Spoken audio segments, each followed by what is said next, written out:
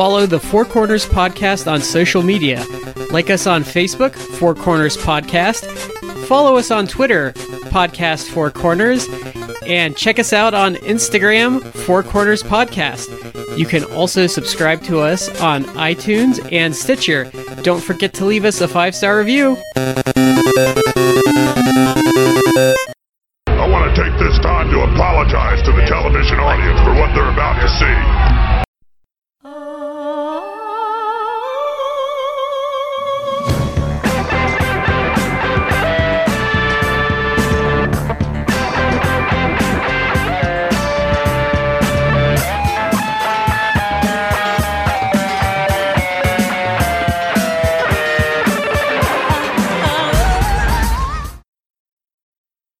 Ladies and gentlemen, welcome to the Four Corners Podcast. I am Shad here with Matt and Brad, and we want to say thank you for taking the opportunity to download and listen and join us. Gentlemen, how are you holding up? Doing good, Shad. Yep. Oh, yeah.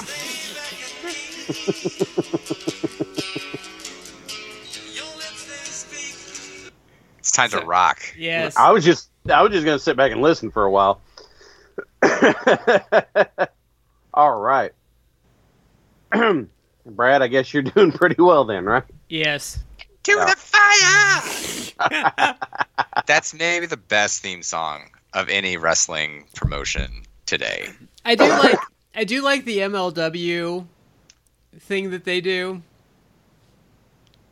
Okay. But just because it's different, like it gives it a very like distinct personality comparatively to all the rock options out there. That's true. That's a good point. I used to like though when NXT did like the Cowheat and Cambria thing. Mm-hmm. Cowheat and Cambria? Yeah. Yeah. I always say that wrong. Yeah. All right. We want to get some shout-outs out of the way. First of all, are you scrambling for that Christmas gift for the wrestling fan in your life? Don't go to WWE Shop. Go to collarandelbowbrand.com. Get your collar and elbow gear there. Use the promo code 4Corners Podcast. That's the number 4, capital C in corner, capital P in podcast, with no spaces. Save 10% off. We all have their shirts. We all like their shirts. That's part of the reason that we talk about them every week. Collar and Elbow, the wrestling brand. Also, we have another shout-out. Isn't that right, Matt? Yep, that would be to Epico Cologne. I'm actually hoping that Epico makes his way to the NWA because I think that he and Primo could really do some amazing things there. I think they'd fit in really well. Mm-hmm. And then, the last thing. We are going to be doing our end of the year giveaway. It's going to have a couple shirts. It's going to have a couple DVDs. It's going to have at least one autographed picture in it. If you will comment on any of our shows on our social media platforms, anytime we post a show, post on our social media of what your favorite show of the year was, I will put you in the drawing. As of this recording, the list is empty, so your chances are really good. And I will try and send that out at the beginning of 2020. All right. All of that stuff out of the way. Matt, you mentioned the NWA. We've talked about Power recently, but now we have something different. What would that be, Brad? This past weekend was this is the second NWA pay-per-view because there was the Crockett Cup earlier this year, so this would be the first since in the Power era, NWA Into the Fire. NWA Into the Fire. So, this was, we're going to break the whole show down and go match by match, talk about what we like, talk about maybe if we didn't exactly enjoy something, and see what we come up with. The first match on the card, I thought was a good choice for an opener. It was Eli Drake versus Ken Anderson. Can I add something just at the beginning? Yeah. I was a little surprised that they just continued to they had this show in the NWA studio. Mm-hmm. But and I know Brad had commented about this when we were offline. We were kind of talking about the show, but they actually made it seem different, if that makes any sense, than like their regular shows. Yep. They made it seem a little more special. Mm-hmm. Well, I like that they did actual entrances and with music, and I liked how they kind of did the Lucha Underground thing where they come out behind the crowd and like walk down to the ring. And they shot you don't have to build an entryway that way. Yeah, but they did a good job of making this feel bigger. I agree with that. Absolutely agree with that. And we have to talk about the new Jim Cornette replacement of Stu Bennett. Stu Bennett. Who I actually thought did a really good job on commentary. I agree with you. His voice kind of attacks you at first, though, because, man, he's got a man's voice. Yeah. Very deep and British. I'm Stu Bennett. I have to smoke 3 packs of cigarettes a day to get this manly voice. I only smoke Pall Mall's unfiltered cigarettes for this type of voice. If I'm in a pinch, I buy waves. It was a very... You got used to it real quick, but it was very much a change. Yeah, it was. He also did. There wasn't really like a heel face dynamic per se. No, he's There very was a just bit. matter of fact about what was going Yeah. on. He did have heel stuff going on. A little bit, yeah. I think that was more kind of like in the Aldous Storm match. I think I caught a little bit of it for sure. But overall, he was like very matter of fact, which I actually think in today's day and age, like I actually appreciated that. Mm-hmm. Yeah. I missed my chance. I wanted to make a late 80s Lucille Ball joke about his commentary style. Oh, Ricky. After she's just years of smoking cigarettes. Yes. The other thing I got a big kick out of him doing on commentary is they're sitting there and they're like, yeah, we're going to be coming up on this next match. He goes, well, as you know, I'm someone who likes to give out good news.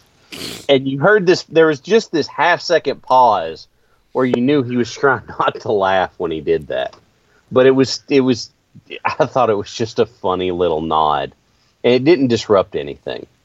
So that was, I liked that too. Now, what I thought about this first match, Eli Drake really came across like a star. Mm-hmm. I am not really a fan of Ken Anderson. I am not either. Kind of have never been. Nope. But I like this match. I thought it was very like evenly matched. It was well paced. I did like Eli Drake. I obviously I guess promotion that I've seen him in the most, or get the most exposure to him was TNA Impact.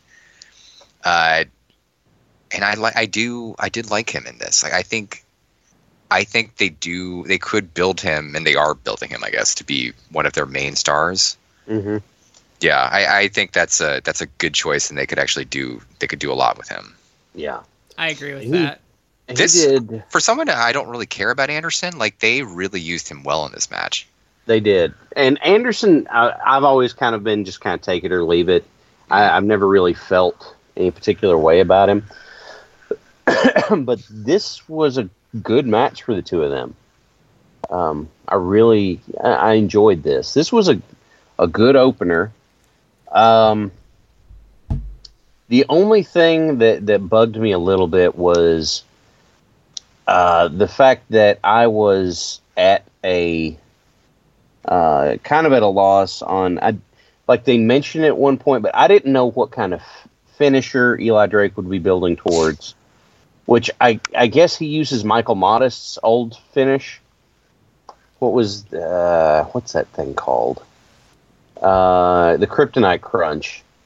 So I guess that was Nova's, I suppose. But I know Michael Modest used to use it. It's hard to say because he really hasn't wrestled much for NWA. Mm-hmm. I think he's only had this might be his third match. Yeah. But and then I know that I used to know what Anderson's was, but We had we had this good back and forth match. I really liked the finish on it. And one thing I want to say about this show is I am so happy that they fixed the way they shot the matches for this, because I think Matt and I had the same bitch that they were shooting it too low and it felt like you were like the ropes were in the way all the time. They were shooting it way too low, and everything seemed very close up. Yeah. It you could watch the shows, but it kind of took you out of it a little bit. It felt like you were watching like those YouTube videos that are trying to avoid a copyright strike. So like they have it zoomed in and like, off speed and stuff like that's what it felt like. You have the picture-in-picture going. Yeah. Yeah. I actually wrote that down on my notes. I thought the camera work on this was actually really pretty good, and just I don't know who they had actually producing it, but just even kind of cutting like the cut shots where they would get a different angle of a move or something like that, I thought were actually pretty good. Mm-hmm. It felt like they went through like the first set of stuff they did with the fine-tooth comb and went to those camera guys and said, okay, this, and this, don't do that. Yeah. You need to do this, and this, and they like actually listened. Yeah. I also want to say, like, I've only seen like the first 5 or 6 episodes of Power, so this, I think episode 9 had run through before this pay-per-view. Yeah. So I was a little behind on some of the storylines and how the matches basically of the show got set up, but it didn't really affect me. I was 2-ish episodes behind, but I didn't feel like it affected me either. No, you can kind of jump right into this, and again, you might lose a little bit in terms of like the storylines, but I felt the matches were pretty cohesive itself. So I'm definitely gonna catch up and watch all the episodes I haven't seen thus far. Because I feel like one of the things that I took away from this show, and we can get into it more later, is that the NWA is really good at pushing their universe forward in like a very cohesive way. Like where we kind of talked about that with AEW is, I think we talked about this off air. Sometimes it feels like the storylines in AEW aren't going anywhere, whereas the NWA always feels like this train that's from point A to point B. Like they're always like moving their characters forward. Mm-hmm. Yeah, I was gonna say this like by the end of the show, but I think that I could just say it now. Like I think that's right. Like what I've basically discovered from watching NWA Power in this pay-per-view, that's something they do actually exceptionally well. They're making their storylines very cohesive. Mm-hmm. So they're all fairly simplistic, but they work and they are kind of sticking with it. And maybe that's the advantage that they have a more limited roster of people. It's not a bad thing per se.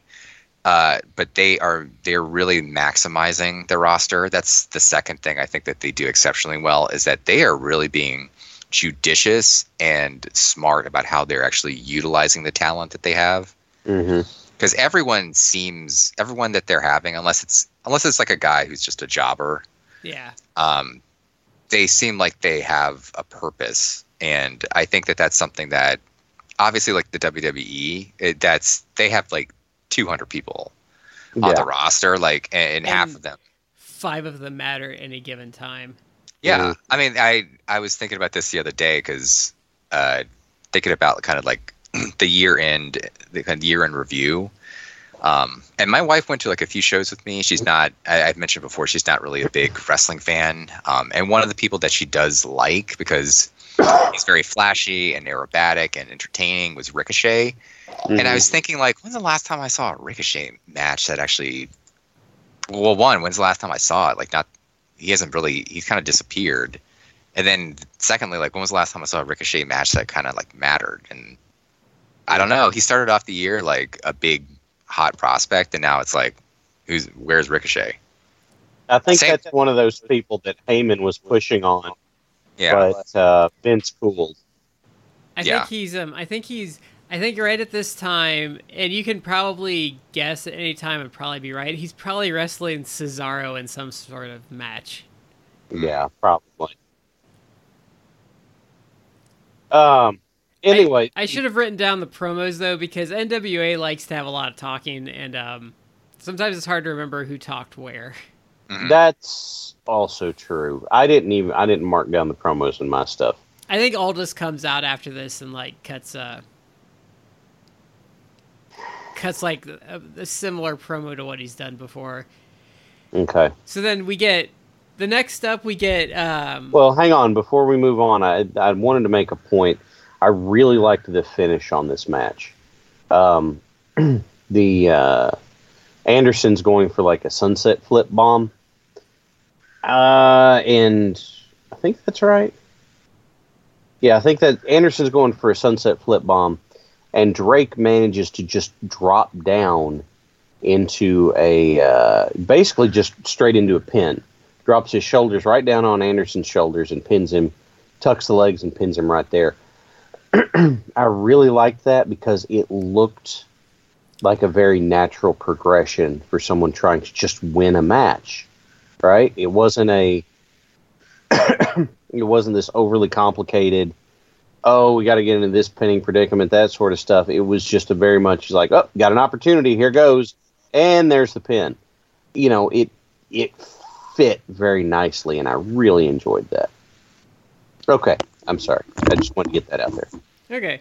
So up next we have Tasha Steelz versus Thunder Rosa. Yes, we do. And they gave Tasha a quick little promo beforehand, which I thought was interesting considering she's new. Mm-hmm. And then coming out to a gigantic pop is Thunder Rosa. Yeah. Especially since she's supposed to be a heel, right? Well, I found it interesting that two heels got the biggest pops on this show.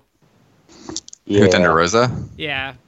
Yeah, she's someone who I think could be a really, really big star for them. I can't believe WWE hasn't signed her. She has like such presence, and she just comes off already as like a star. Well, she comes across like a complete like psychopath.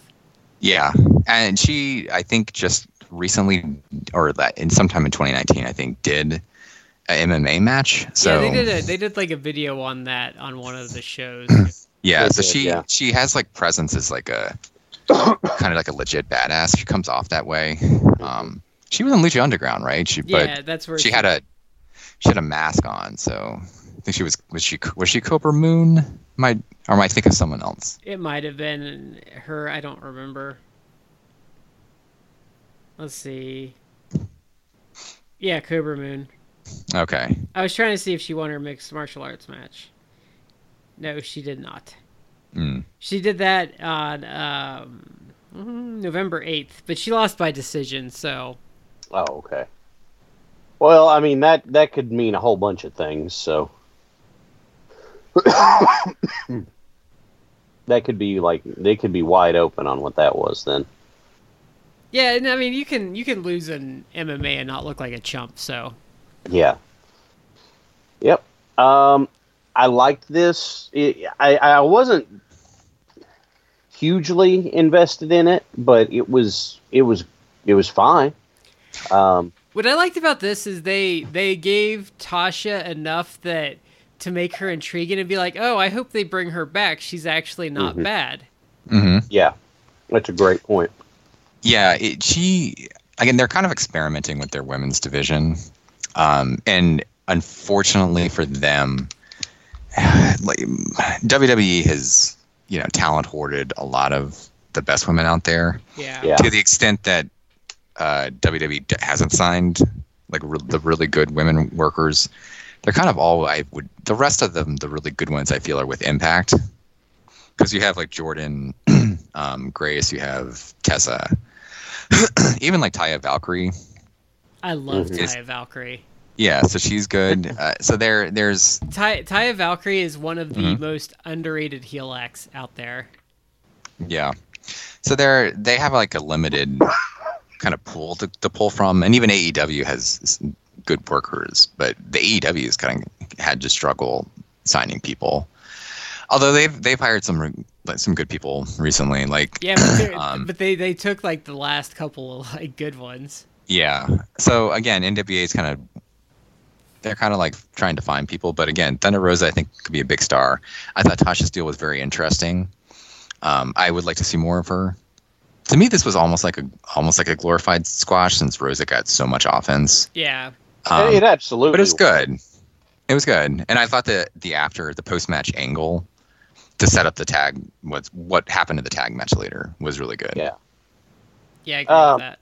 Yeah, and it makes perfect sense that you're not going to have somebody brand new go toe-to-toe with probably your top person in the division, and that's okay. Like, that's not a problem.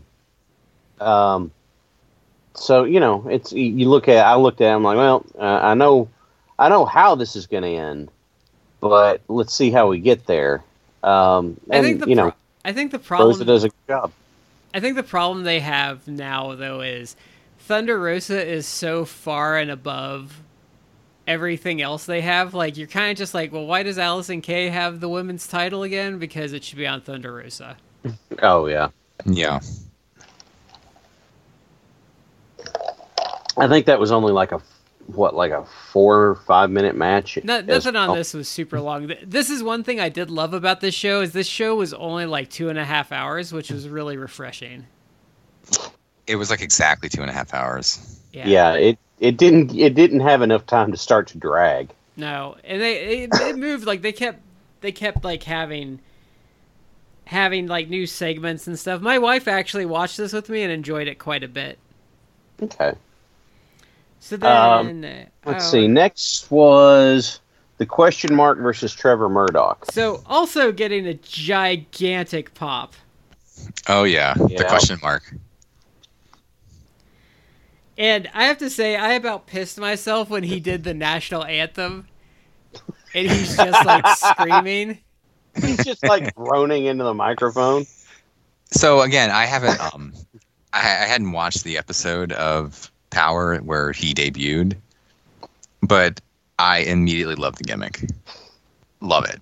Like, I'm on board with it now. When I first saw it, I was kind of like, eh. I had to explain the backstory to Shad. But now it's really, I'm terrifically amused by it. Well, and the Mongrovian flag is hilarious because what it is, so it's 3 segments. On the first segment is an emu, and then a question mark, and then an anteater. Yeah. Or an aardvark. I think who's the other announcer besides Bennett? Let me look him up. It's something Gallo, I think. I think he was like even like incredulous. He's like, "Is that Joe Galley?" Oh, Joe Galley. He's like, "Is that an anteater on that flag?" He was like so confused. And remember, folks, Question Mark is he's not a master of karate. No, it's karate. It's Mongolian karate. That's a very important distinction. I just want you all at home to know this. And just putting him with Aaron Stevens was brilliant. Oh, brilliant. Absolutely brilliant. Because it's inspired. Because they were showing some stuff with him earlier, and my wife was watching it, and she hadn't seen the match originally, and she's like, why does he have nude color trunks? Oh, God, yes. And I'm just like, that's the point. It's so you hate his guts for having nude colored trunks. It was... And he comes out with, like, a gi with a belt on. He's like, no, you don't understand. In just 4 weeks, I'm now a 3rd Dan black belt. The Question Mark is like a 10th Dan, but I'm a 3rd Dan. And I'm just hearing, like, I'm hearing Strip Mall McDojo stuff talking in my head, and I'm laughing. You know, I know he's probably not doing anything, but they should see if Daniel San wants to do a guest spot with the NWA with them. Because I don't think old Ralph Macchio is doing much. Do you? Are you kidding me? He's been doing Cobra Kai. Oh, which has actually been a successful show.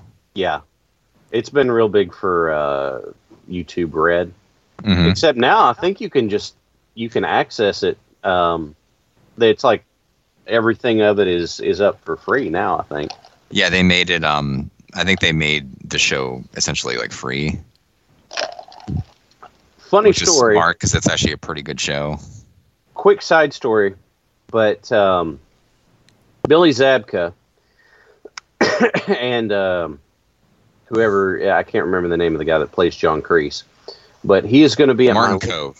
Okay, he's going to be at my local comic convention in March. Okay, in the transit agency I used to work at, whenever you got hired, you had to go through standard customer service training. This customer service training featured examples of customer service carried out in, quote, local hardware store by none other than Billy Zabka as hardware store worker. And if they're still using that DVD, I want to get it autographed. And if they're not using it, I'm going to ask for it so I can take it to get it autographed, just so I can see the reaction. What do you think? What do you think the royalties are like on something like that companies use for like 50 years? Probably not much. Oh, it's probably just like an upfront payment, and then like you sell a batch of them, and then it's pretty much done. We've gone into a weird like tangent, but I will say that a friend of the show and a frequent guest, Christy Petrillo, is a big fan of Cobra Kai. Yeah. And after watching the first season, I watched the first season with my wife, and I will say like I was essentially Karate Kid red-pilled after watching it, because I think the show really did start because some comedian did like an edited cut of Karate Kid, just like a 5-minute video or something like that, where he's like, no, Johnny was actually the hero of the movie and Daniel-san was the asshole. And they lays out this entire argument. Yeah. And that's kind of like the premise of the show, because the show is basically told from Johnny's perspective, and that he starts off kind of like as an anti-hero. Yeah. But then over the course of like the first of these 2 seasons that they've done, he actually does have like a character arc, like a redemption arc, and becomes a better person. Mm-hmm. And it's fascinating. And Daniel-san is kind of just like an asshole who won't let the feud go. And it's like, oh my God, like the video was right. Like Daniel-san is the bad guy and Johnny's the good guy. They did that. It also, this was also something from, and I don't know if one predates the other, but they also did that on How I Met Your Mother, because Barney Stinson was an advocate of Johnny being the good guy, and they goof on it in his bachelor party episode. They're like, no, we got the guy from your favorite movie here. That guy you're a huge fan of. He goes, you got Billy Zabka here, and Ralph Macchio walks in.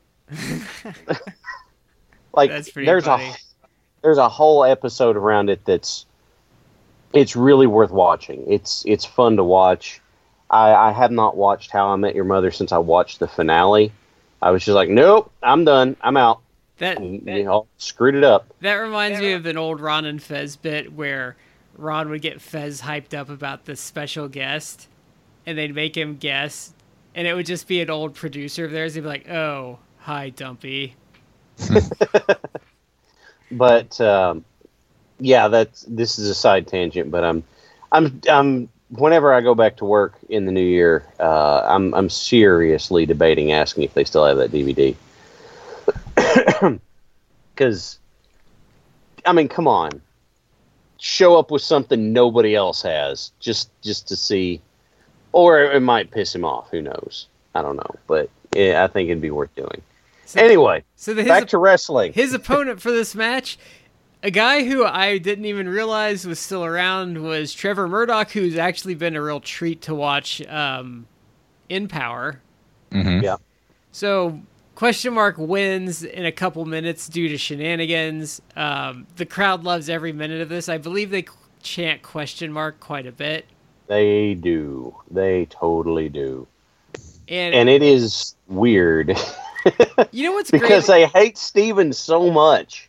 But they love question mark. You know what's great about, and I would like to know who does the question mark thing, but it's such a great pulling of like just hokey bullshit and like using that perfectly for comedy.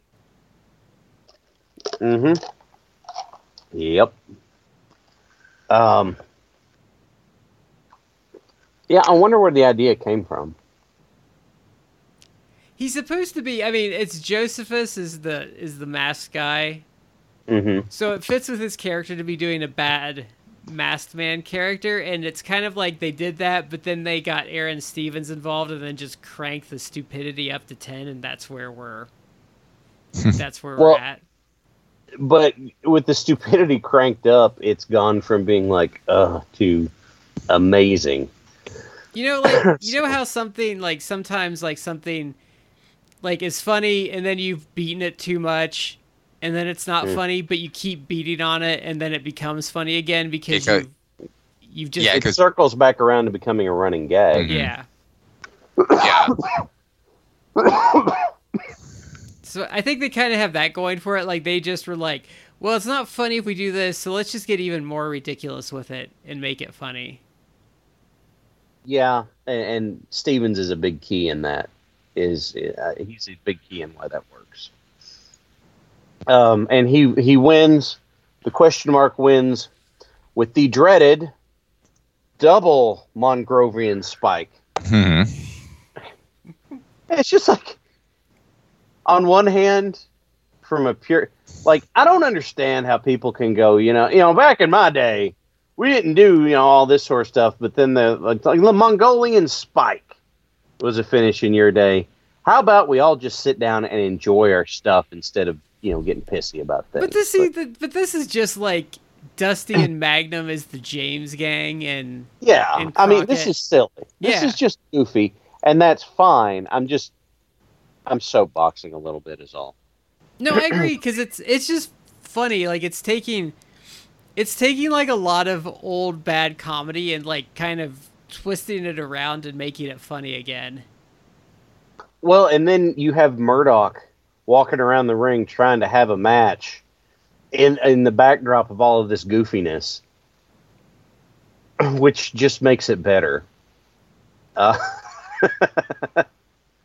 So, yeah, this was it was just some dumb fun, and that's fine. Let's see. Our next match on this card. Was there anything else you wanted to say, or are we ready to move on to the next one? I'm ready to move on. The next match on the card was the Rock and Roll Express, the 9-time now NWA Tag Team Champions versus Wild Card. And this right here is, whenever I was working, I remember I would hear sometimes there'd be, you'd hear out of some younger guys like, "Oh, guys can't go anymore. They need to get out of the way and let it." And it's like, you want proof that that ring knowledge and skill is more important? You watch this match. I mean, let's be honest.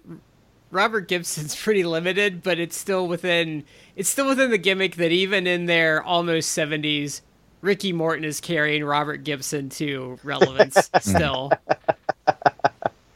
Yeah, a little bit. Because Robert Gibson doesn't move so well. Like, I don't know what the fuck Ricky Morton's doing. He must just be doing a shitload of, like, DDP yoga before he goes out there or something.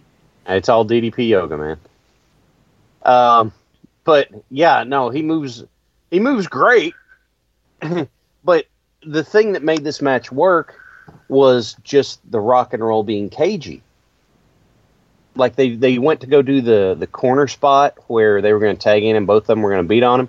And in the time when they were going to do the switch, Morton steps through the ropes to the apron and creates distance. Like, just how... It's like, that's fantastic. That's great. I love that. Right? That's just knowledge and skill coming out. So Shad, can we do a hypothetical situation here?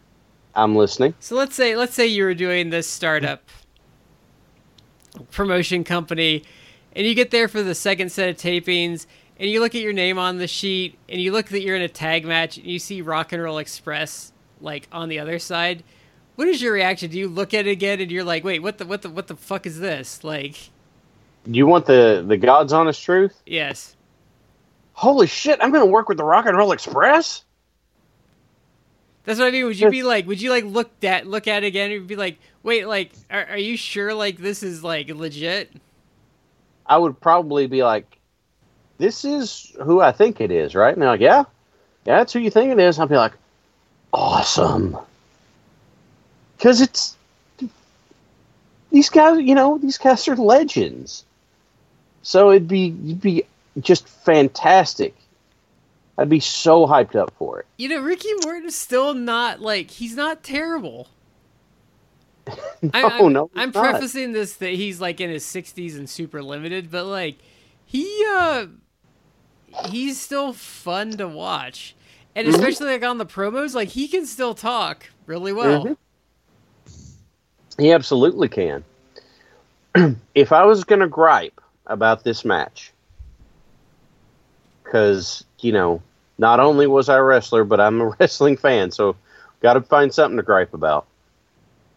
The finish to me, the sequence on the finish seemed kind of odd, because it's like, why do you have Ricky Morton do a really good Canadian Destroyer and end with the double drop kick? Because that's their finisher. I know it's their finish, but this is like, to me, this is like weird. Okay, this is like it doesn't fit. Could we end with the Canadian Destroyer spot instead? But I guess who am I to judge? That would have been the thing I would have done. One detail. I think you're. Oh, go ahead. I think you're right. Like, sorry to cut you off. I think you're right. Like the Canadian, they've kind of, or at least Ricky Morton has kind of taken that up. Yeah, and it's very visually impressive, especially for a dude who's as old as he is.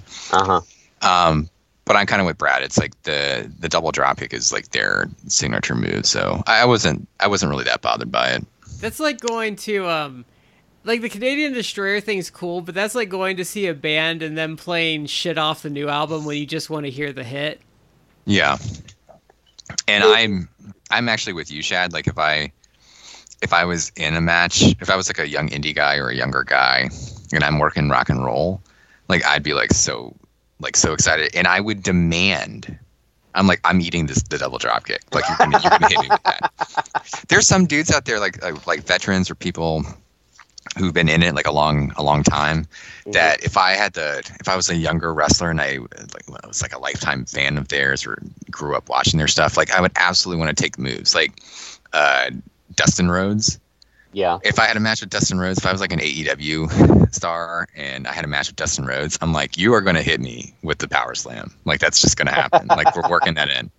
Like I would love to take some of these moves just because I would just get like such a big kick. Wasn't it who was it? Like wasn't it Moxley?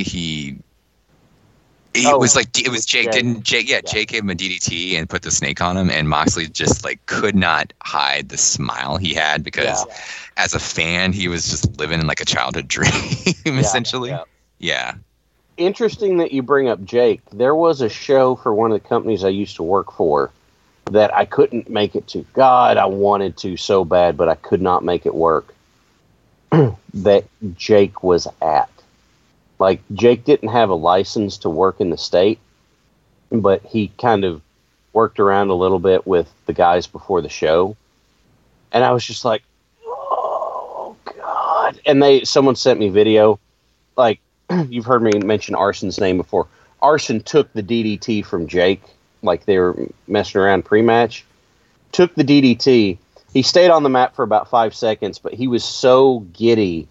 He just hopped up with the biggest grin on his face. He's like, dude, what are you doing? He's like, I'm just so happy to take the DDT from Jake. I couldn't help myself. You remember? And I'm like, I kind of get that. Remember, like, when Hulk Hogan and Edge were tag teaming, and like Edge was just like giddy, like every time Hogan was doing his like catchphrases and stuff. And having Edge do his stuff with him. Yeah. Yeah. And, like, you could just see sometimes, like, Edge was just, like... I know it was, like, part of the act, but sometimes you could just see the extra, like, glee in everything he was doing. Oh, my God, it's happening! Yeah. I'm not even a real big Hogan fan, but I would probably be doing the same thing. So one thing I did like here that I think is a good attention to detail is I liked how Homicide and Eddie Kingston came out to corner for the Rock and Roll, and then the Wild Cards brought out the Dawsons. Mm-hmm. Mm-hmm. That was a nice wrinkle. I really enjoyed the Dawsons. I know Matt's seen them wrestle a couple times, but they're a very competent team, I would say. Like, they talk really well and they're pretty good in the ring. Like, I've enjoyed them quite a bit. I haven't gotten to see him much. No, myself. I know you missed them. I was upset that you missed them because I thought you would enjoy them. I'll try and catch them in the future. That's the nice thing about NWA stuff is it's way easier to catch up on things. Yeah. All right. Let's see here. The women's tag is up next. Yes, so this was Melina. Sorry to cut you off. Right Go before ahead, right before that, we had more of the Ken Anderson Eli Drake feud. They kind of like that's Eli right. Drake came out for to do an interview, and then he just got bum rushed by Anderson, and there was some more brawling around. So Yeah, I guess that feud will continue for a little bit. It was funny because we were watching this, and I don't remember what Eli Drake was saying, but I was like, they're just talking about sex now, aren't they? And I'm like, I think so. Well, they go through and Well, Eli Drake did this weird promo about how he doesn't know how to pump gas or something. oh yeah, I don't let anybody else pump my gas. I was along for the ride. I'm like, okay, I'm with you. Let's see where this is going. I don't know if he ever got to really finish the metaphor though. So it was, but Anderson did a pretty brutal looking chair spot on Drake too. So that was it wasn't just like the brawl continues. It's like, oh, that's pretty rough. That's a good spot. I like that. Then we went to it was Melina and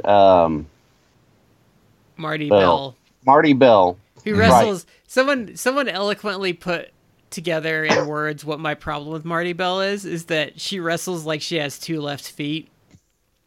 Oh, okay. Yeah, I don't know anything about her. She seems kind of inexperienced. She's been around for a couple years. I don't know if she's in Atlanta, like local. Oh, okay. Okay. So then Allison Kay comes out. Obviously, her partner was hurt earlier by Thunder Rosa. Uh-huh. So they kind of do the hem and haw, like, oh, and Melina still does the splits to get in the ring, which is kind of impressive because that shit's probably got to hurt when you get older. Yeah. Well, I mean, if you keep the flexibility up, it won't. But it's still impressive to keep the flexibility up that long. I thought that the bits they showed of her, like the promo stuff, like she comes across like a decent star, like in this setting. I thought. Mm-hmm. Mm-hmm. So I totally agree with you on that. So then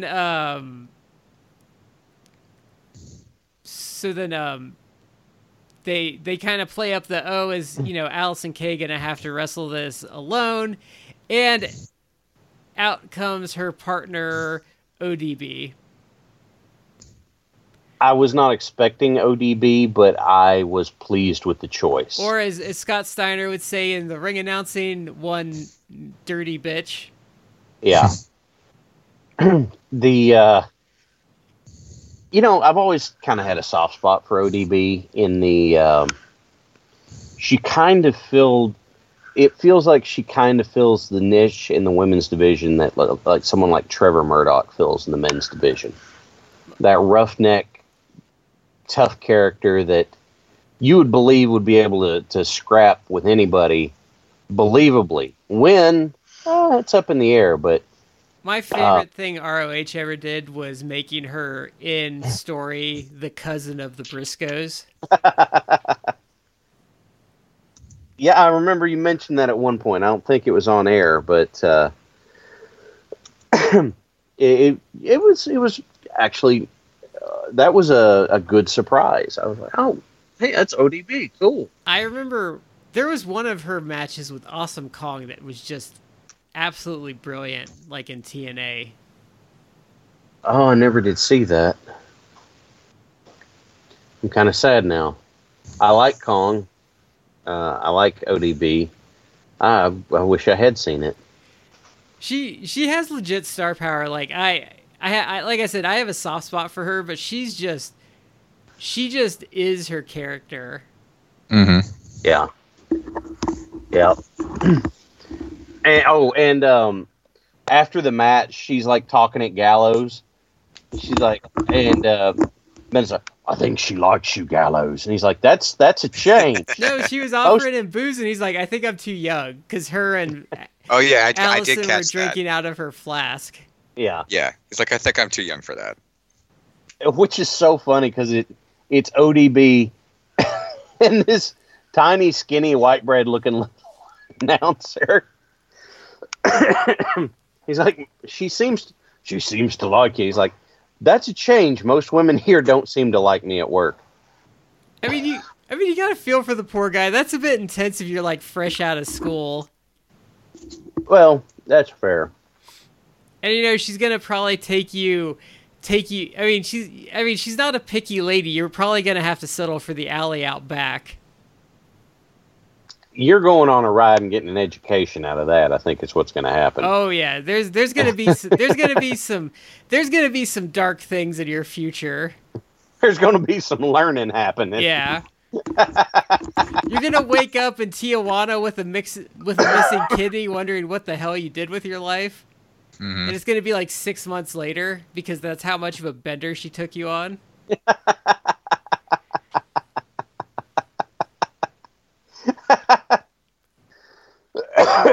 Oh, man. So that was a fun match. Though Stu Bennett should have taken a swig of the flask, too. Oh, yeah. Stu Bennett totally should have.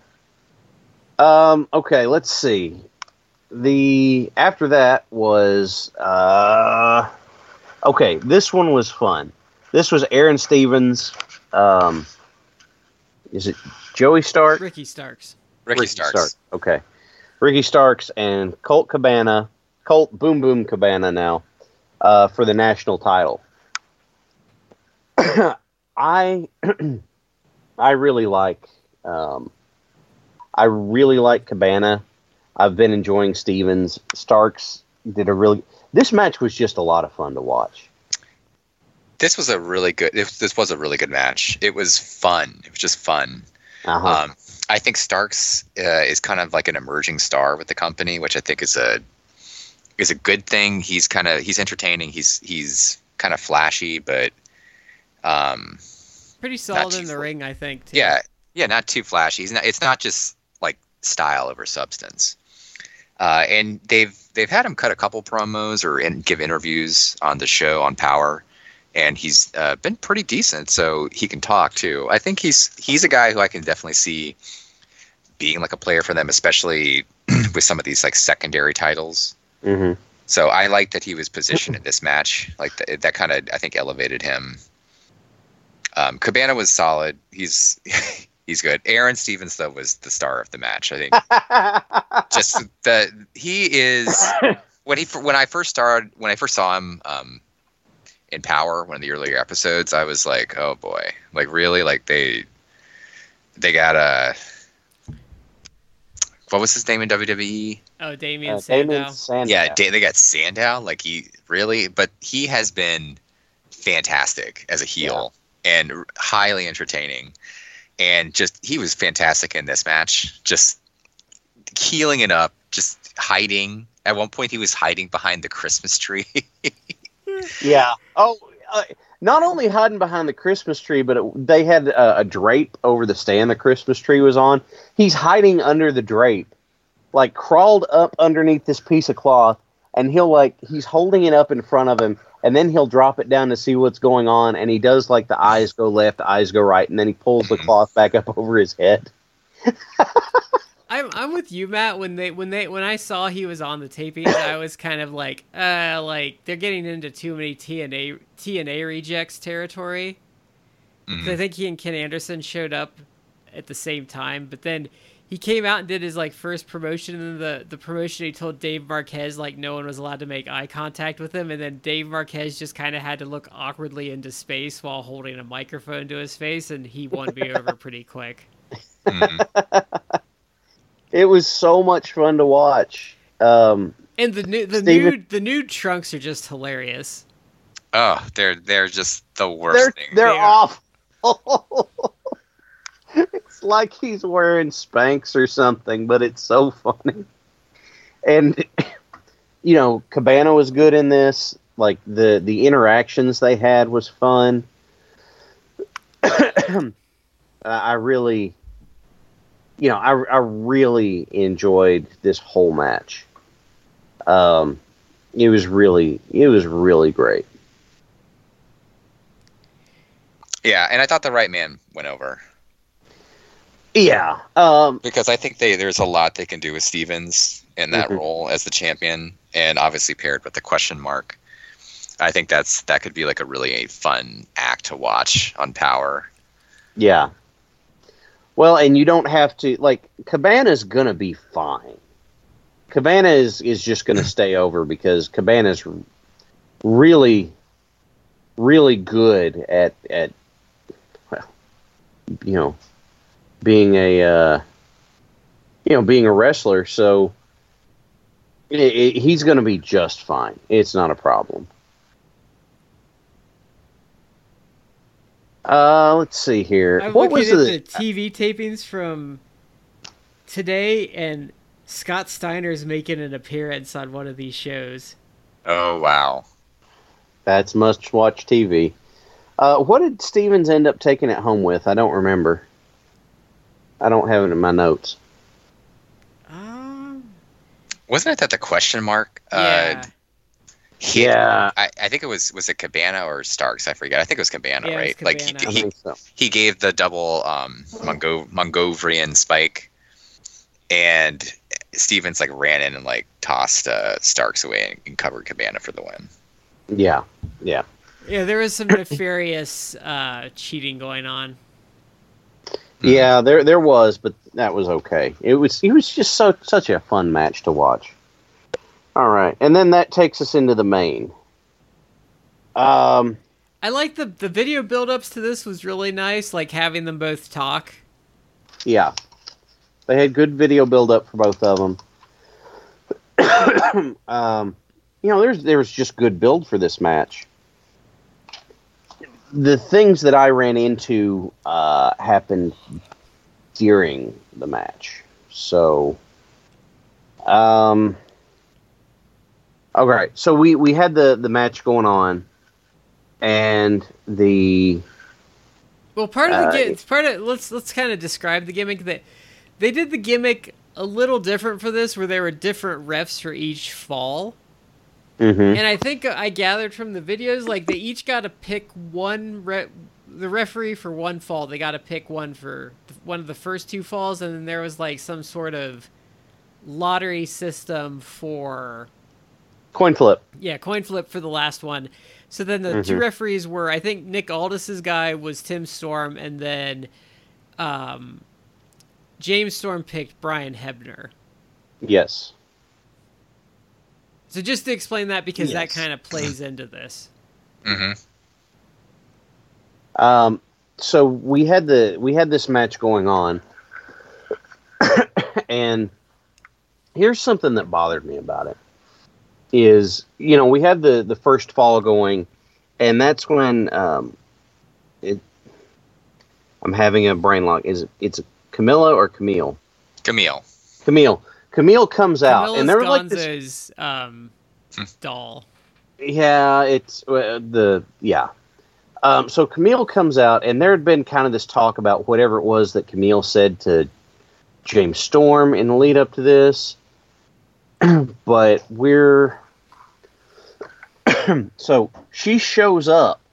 Like, Aldous had made a big deal about giving her the night off. She walks out during this. Aldous is like, "What are you doing? Get to the back." Which it was kind of weird because in the build to this, Storm was being portrayed as the heel and Aldous was being portrayed as the face. Yet Aldous is being a heel towards Camille. He's yelling at her, "You get to the back. I gave you the night off. You shouldn't be here." Turns around into a super kick and eats the first pin. Well, okay, cool. Storm wasn't necessarily, unless something changed the last couple episodes, he wasn't necessarily being portrayed as a heel. I know Matt will have seen this stuff. He was kind of brooding over his like future, and like it was kind of like, is he gonna go heel or is he gonna like pull out of this and redeem himself? Is kind of what they were building up. The attitude, okay, the face heel dynamic got kind of weird in the course of this, but the attitude out of Storm seemed very heelish in this. So we got our first fall. And I want to say, I thought Tim Storm was a fantastic referee in this. Mm-hmm. He did a great job. I absolutely agree. Here's the thing that confused me. The first thing that confused me. We have this whole big thing, right, about the, Camille playing into this and that sort of stuff, and she comes out during the first fall. We don't see her again. Right? This is the only thing she plays a role in is the first fall. I think you don't want to overkill her though, because that's what WWE would do. Is they would, or TNA back in the day, like they would have her like interfering like 8,000 times. But why do it for the first fall? Why not work it into the finish? That seems such a weird place to end the build on this. Because it paces the rest of your match, because now Aldous has to work from behind. And so you've shaped the match. You've shaped the match. And I think you also have that. So Aldous loses the first fall with his referee. So now Storm has he won his disadvantaged fall, and now he gets Brian Hebner to ref his portion. No, you've got him backwards. Hebner started it. Tim Storm was the second fall. Oh, sorry. Damn. Yeah. So we have this, and whenever we get to the finish, I'll bring up the other thing that. But we have this, and then Aldous is in the second fall is coming back, and he's doing comeback stuff, which again, that's more of him in the babyface role.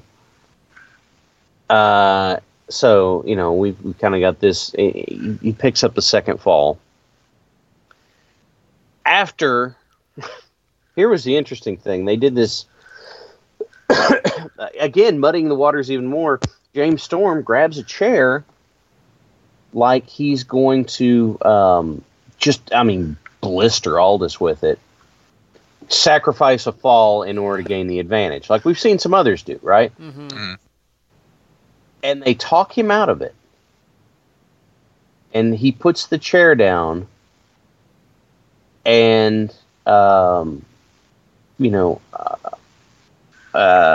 Aldous gets the next fall. And it's kind of like, okay. No good deed goes unpunished. Yeah, this is not what you usually expect out of this kind of... And then we go into the third fall. So they got to do the coin flip about who the ref's going to be. And it's Hebner. And he goes in to do the thing. We've got this whole big thing that goes on, right? And I don't... As you can probably guess, Hebner takes a ref bump, right? I don't remember what put him down. What did knock Hebner down? Something did. I can't remember. I can almost visualize it in my head, but I can't put it into words. What, the Hebner bump? Yeah.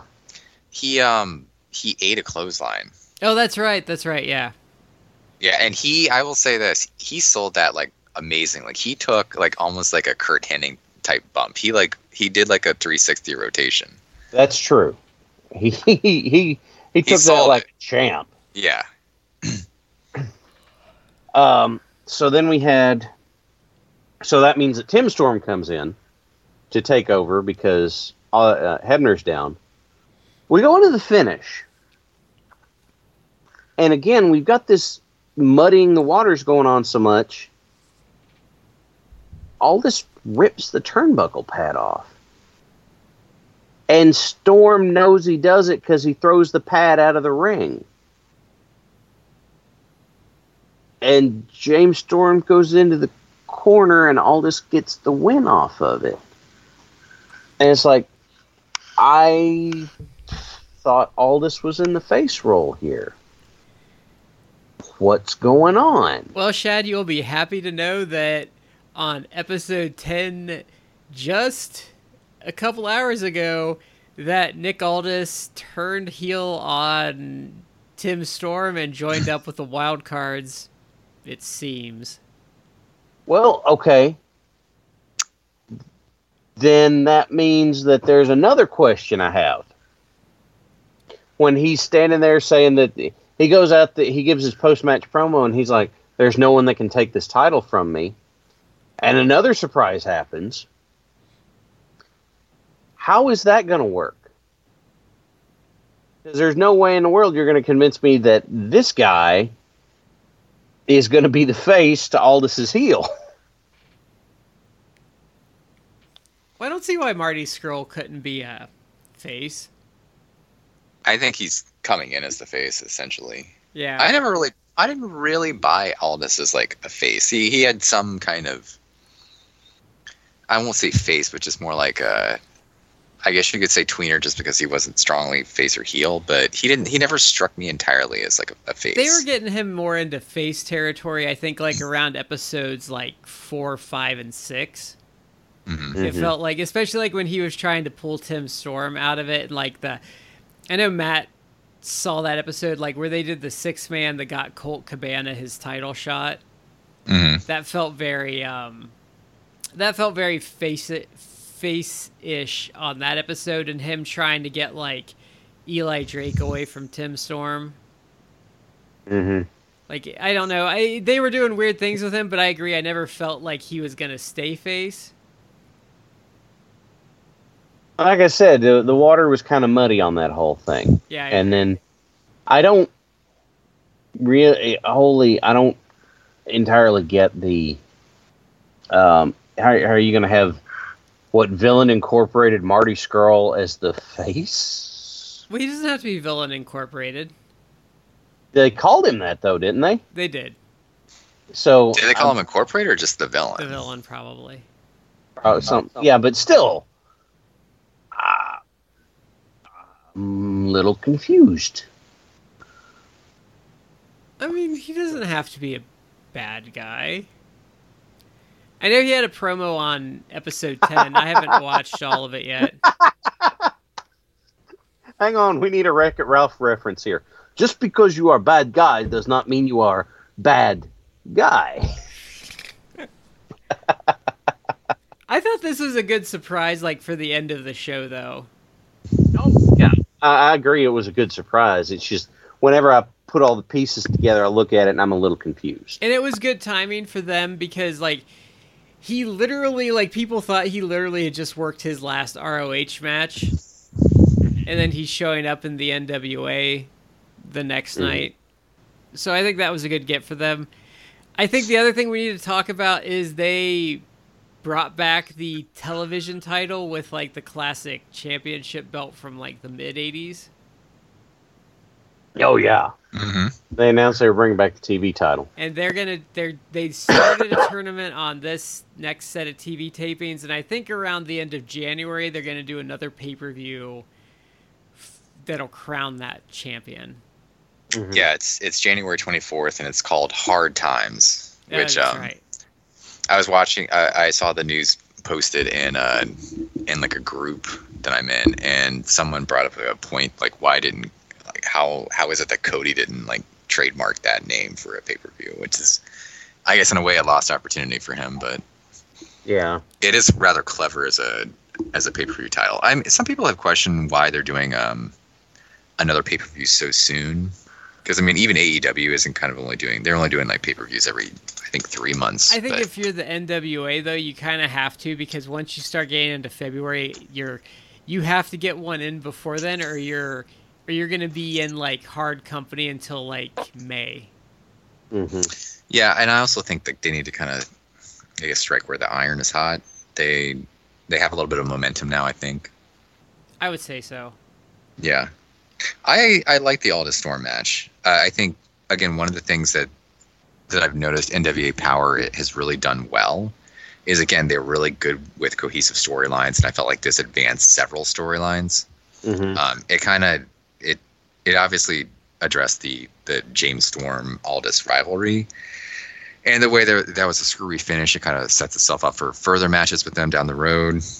It also kind of advanced the Camille storyline, the Tim Storm storyline, and then of course, like at the end, you threw Marty Scurll into the mix too. So I thought it was, I liked it. I mean, what can you say about a match that was good and actually furthered what they're trying to do as far as like the narrative storytelling? It had a good danger to it. Like you could feel the desperation of them both wanting the belt.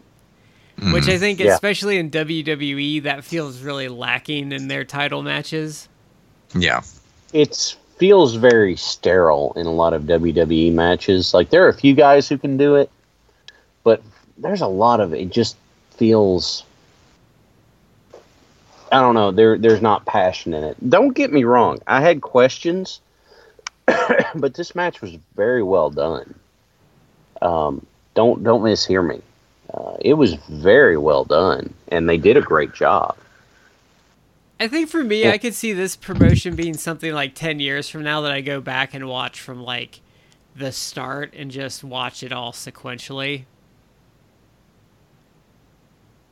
I think they're really good at, their storytelling is not complicated. It moves forward, and it makes sense. See, I don't know about... It isn't complicated, but I like how the way they tell their stories is I like how their storylines can intersect briefly. Like, oh, hey, this is going on. Hey, Colt Cabana, like, we have this worked out, so you can come in for like a second and do some things and then go back to what you're doing. Or, hey, let's bring Ricky Stark in for like a second. Yeah. You've got a good way of adding people in, even if they don't stay there very long. Yeah. I agree with you, absolutely. So let's get into some brass tacks with this. So I'm going to ask you two questions: thumbs up, thumbs down, and was it worth $20 to you? So let's start with Matt. I would give it a thumbs up. It's not the best pay-per-view I have seen this year, but I thought pound for pound, it was a good pay-per-view. I would recommend it. I like the price point. I bought it. I had that. I think you did it too, Brad. There was a special that if you ordered it by like a week ahead of time, you got $5 off, so it was $20. It otherwise would have been $25. I think the $20 price point, it was perfectly fine for that. That's a $5 difference is probably like a quibble. If it was like, if every one of their pay-per-views was like $25, and it was this quality or better, like I would maybe still pay it, because I think I actually find it good, and I find NWA actually really fascinating. If we're doing like an overall summary,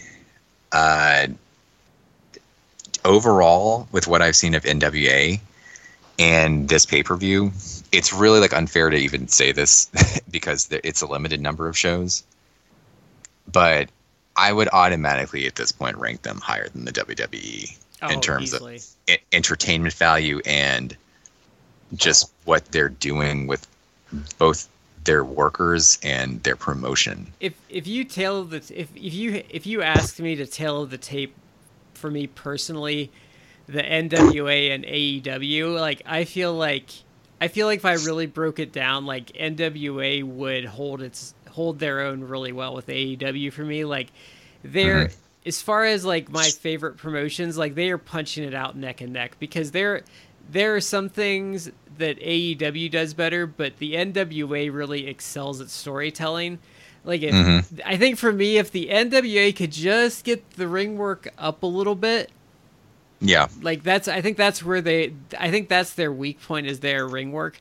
If they could just tweak that up a little bit, maybe get a couple more guys in there, I think they could legitimately next year end up as my favorite promotion and dethrone AEW. I still have a lot of I love AEW, so I think while there are things that they should do to improve, I think overall it's been great, and I feel like they'll still be probably my top for North American promotions, but I think NWA is really strong, and they're leaps and bounds more entertaining right now than the WWE. And I would throw the caveat out there. Yes, I'm actually including NXT too. Like the ring work in NXT is by and large better, but I think just overall, like in terms of storytelling and what they're doing with the actual workers and NXT probably has the best ring work in North America to me, but their storytelling is just god awful. Yeah. The ring work doesn't matter if it's not compelling. And I have not come across much NXT stuff that compels me terribly for a while. Since New York, I've struggled with their booking because they just have not made anything seem interesting. Yeah. Who do we know who's booking or writing NWA Power? Dave Lagana and Billy Corgan, I think. Is Billy Corgan really that involved? I would imagine. I know Lagana's been around a while, but if it's not mostly Lagana and Corgan actually has like a big part in what they've been doing, then I mean, hats off to him. I mean, the guy's like a lifetime wrestling fan, so maybe this is just how he's wanted to book things forever. But the booking is strong. I mean, when he took over TNA, it started getting better. Yeah, and he was using a lot of these guys the same way. So I think he has a lot of input into it. Yeah, there's a guy who is part of this kind of like Wrestling Observer group that I'm part of, who he reviewed the show, and I think he's been watching. He's been kind of like a big NWA Power fan, and he has a theory that kind of secretly behind the scenes there is some sort of AEW NWA connection. I don't know if that's true, but obviously there's kind of probably like a friendly relationship between the two, I would guess, because we've seen Rock and Roll on AEW recently. I think I would say they have a good relationship because NWA would not want to upset them because a large part of their audience is the AEW crowd. Like I think they said like something like 30% of their audience is like direct crossover from Dark. Yeah. This is kind of like pie in the sky almost, and obviously AEW is still trying to build their brand and trying to get specific guys and workers over. But I would love maybe sometime in 2020 down the road to see kind of like cross promotion. I would love to see Tim Storm in AEW. I think he's really fascinating to me, so I would love to actually see them work a storyline with him. I mean, I don't know if people would buy Tim Storm challenging for the AEW title, but I think that if they played it right, he's a really fascinating person. Yeah, he is. Mm-hmm. So Shad, I would just love to see down the road they did Cody and Aldis for the title, the NWA title, previously back in All In, but I think Aldis and some of those other people, like if they ever brought them into AEW, I don't know about doing like an invasion angle. It's kind of like played out, but yeah, no one gives a crap about that. If you kind of would have those type of like, you could bring the guys in, because I mean back in the day with WCW, this wouldn't quite be comparable, but I remember back in like WCW, they didn't do like before NWO obviously. They would have people like from New Japan come in, and it wouldn't be like an invasion, but it'd just be like, these are other wrestling stars who are coming here to kind of prove that they're dominant. And it wasn't like really invasion, but if they could do something like that, that'd be pretty awesome. If like Aldis showed up and it's like I'm the true, they could totally do a 1992 Flair. Yeah. I'm the true world's champion. They could do something like that. They could have. What if some you just other had a weapons. limited, like one night pay-per-view, like Worlds Collide kind of thing? And Yeah. it's just like these guys versus these guys. This is NWA, this is AEW. They're going to have some matches. Let's see what happens. They could totally do like a short term kind of like inter-promotion angle. Yeah. Yeah, it wouldn't even have to be much of a feud. It could just be like, hey, we're going to do this because we think it'd be good for both of us. Yeah, if you had a limited number of people, you could have, say, for like recognizable people, you could have like Aldis, you could have Anderson, Eli Drake, James Storm, and just have those 4 guys, and they could be feuding with. Oh, you could do Colt too, because he's Yeah. recognizable from his podcast. Mhm. So Shad, let's see. Would you give it thumbs up, thumbs down? Would you say it's worth the $20 or $25? I would give it a thumbs up. I am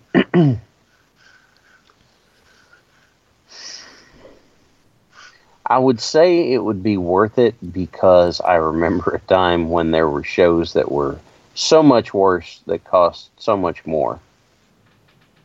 What I'm looking at when it comes to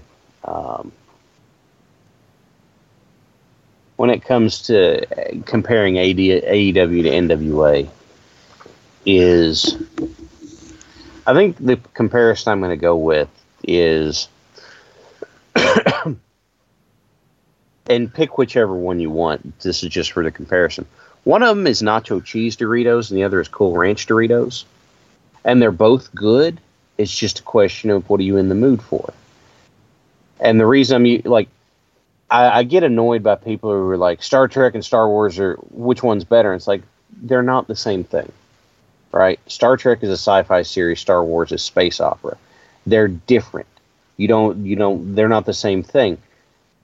The NWA is targeting a certain niche. AEW is targeting a different niche. They're both fun. I like them both. I like Nacho Doritos. I like Cool Ranch Doritos. WWE is that off-brand that's further down on the shelf. So you'll eat it if it's around, but you really don't like it, and it's not as good as the other one. Are you calling the WWE a Hydrox? No, Hydrox predated Oreos. Yeah, but they became that would actually be did. more accurate. Either of you guys go to Trader Joe's? Yeah. I have an Aldi. There's Are they shows about a half hour. Okay. Would you say that the WWE is like a JoJo, which is their knockoff version of an Oreo? I've never had I haven't had that. in my experience, like most of the Aldi. Trader Joe brand stuff sucks. That I completely disagree. Yeah. There are certain things at Trader Joe's which like are staples. Like I love them. They have this is a rabbit hole we could really go down, but they have these dark chocolate sea salt covered almonds that are basically like crack. Like I could eat an entire tub of them in one setting. I'll have to try those. Quick offense reference. I like how people who've never had crack compare things to crack. Well, then what is that's it like, true. Brian? I have never partaken in crack of any sort. So another thing that I was sad like they discontinued this. They had a like feta cheese spread that was amazing, and then I would put it on like everything. It was fantastic, but they discontinued it like a year or two ago, and that was a dark day.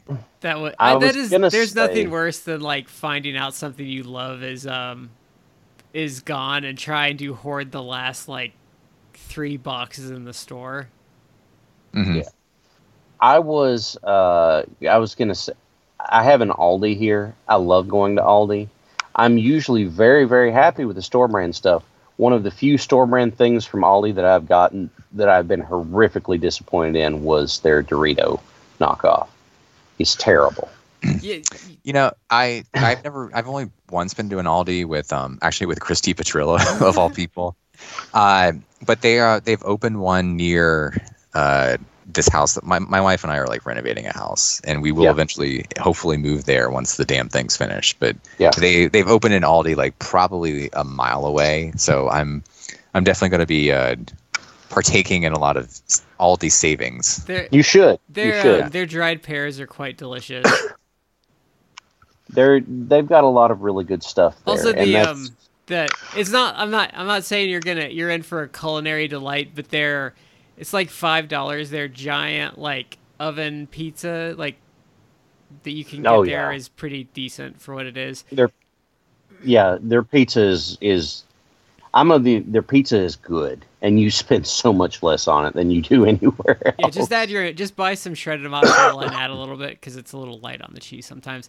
Actually, the savings there, because we've been experimenting with that, isn't as great as you'd think because Walmart has slowly dropped a lot of their prices down to match Aldi. So here's the thing, my Aldi anyway, I go in there, there's not a lot of people. Even if there is a lot of people, they get moved out quickly. Going to Aldi for me is like going to the City of Oz. I just kind of skip down the aisles because it's not a headache. Things cost less. I can get stuff there. It's not a big deal. Yeah, but you know what? And if I need to supplement it, I go to Meijer. I don't go to Walmart. You know what I do? You know what I do though, Shad, with Walmart? Is you see, I go onto their website and I do my order and I drive up to this super secret special parking spot and I call a super secret number and they bring my groceries out to me and then I drive away without ever getting out of my car. I've got my headset on and I'm listening to fun music and that sort of stuff. I am enjoying using the Aldi instead of the Walmart very much. I just don't like shopping, so any place that I can just order online and they bring it out to me, I'm all about. Anyway, that's we're way far abreast of the original metaphor. What was the original metaphor? Oh yeah, the WWE's Hydrox. That's right. Well, they're Aldi brand Doritos compared to Cool Ranch and nacho cheese. Or it's like when you get the off-brand peanut butter cups and they just don't have the right ratio of peanut butter to chocolate like a Reese's cup does. Mm. Now, I will say the Reese cup in its most superior form is the Reese cup Easter egg. You don't like the wreaths or the trees? No, because there's something about the Easter egg that just has the perfect ratio of peanut butter to chocolate that nothing else ever gets right. I would actually agree. I've honestly never dug that much into it with that much thought. I just enjoy Reese's peanut butter products. And it's surprisingly good is the Reese cup with the Reese's Pieces in it. Yeah, that's true. It was. I haven't had those. They're far better than you would think that they could possibly be. I stay away from them because I would get fat again. I do. So we are and Butterfingers. I would knife someone for a Butterfinger.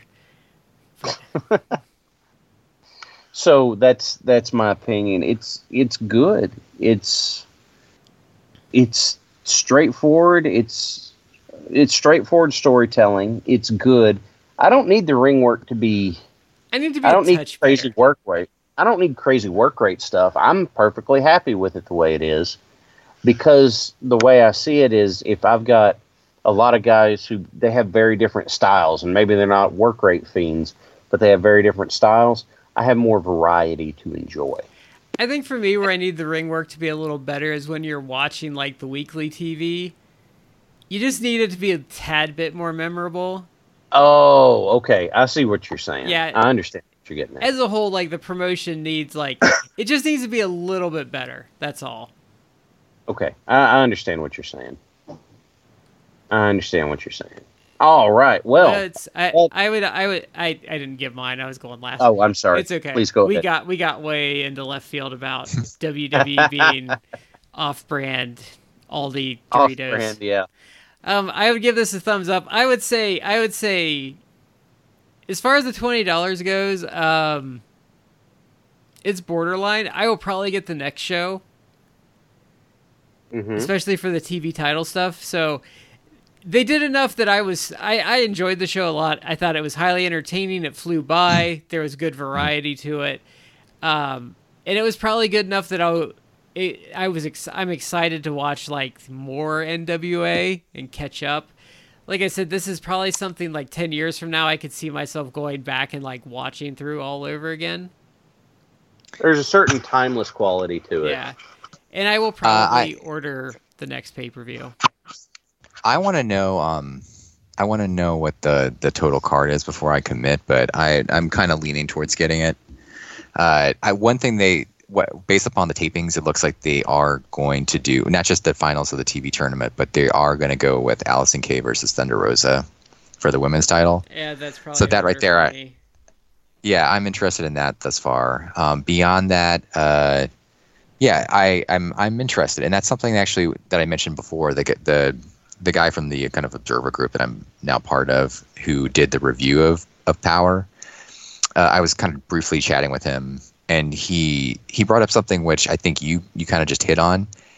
I'm interested in seeing where they're going to go from here, and that's what his take was. His take was like, I'm actually really fascinated to see like where they're going to go with these storylines and what they're going to do with some of these workers. And how often can you say that with a lot of like what I hate to keep beating up on them, but like with what the WWE is doing, most of the time it's like I actively like don't care, or I to the extent that they're doing storylines like Lana, Rusev, Lashley, my take is like, please just end the storyline. Please, I don't want to see this anymore. Yeah, there's only a handful of guys there that I care about. Yeah, whereas now like with Power, like in just about all of these matches from this pay-per-view, I kind of want to say like, what are they going to go? Where are they going to go with this next? Like, what are they going to do with the question mark and Aaron Stevens? Like, I think that could be really fun. Even like looking at like the TV taping results and like what they did in the first round of the TV title tournament, I'm just like, oh my gosh, like there's interesting stuff that they can do with that. Like who won and like how are those guys going to get matched up going forward? Like what's the bracket going to look like? It's just, it's like a blank slate. There's lots of opportunity of things to do, and I don't know if their roster is quite big enough to support a third title, but on the other hand, I have confidence that they will be able to do it well. It's theoretically a fourth title if you it's theoretically a fifth title if you include the women's belt and the tag belts. Okay, that's fair. But what I was I guess, in the same quote-unquote kind of division. So, like, fair. You have a belt for all the women. You have a tag belt. That's great. This will be 3 men's singles belts. Do they have a big enough roster for that? No, probably not. But I would imagine that they're going into this with the intent of probably expanding a little bit. So yeah, and I kind of, while we were doing the podcast, I kind of peeked at what the spoilers for the new tapings, and it does seem like they're bringing in, I don't know if it's going to be one-offs or not, but they are bringing in some new workers, some different workers. Yeah, so. I saw like Luke Hawx on there, who used to be Alter Boy Luke. I saw Scott Steiner. I saw, I don't know his name, was like Ziggy something or other. I don't remember what his name was.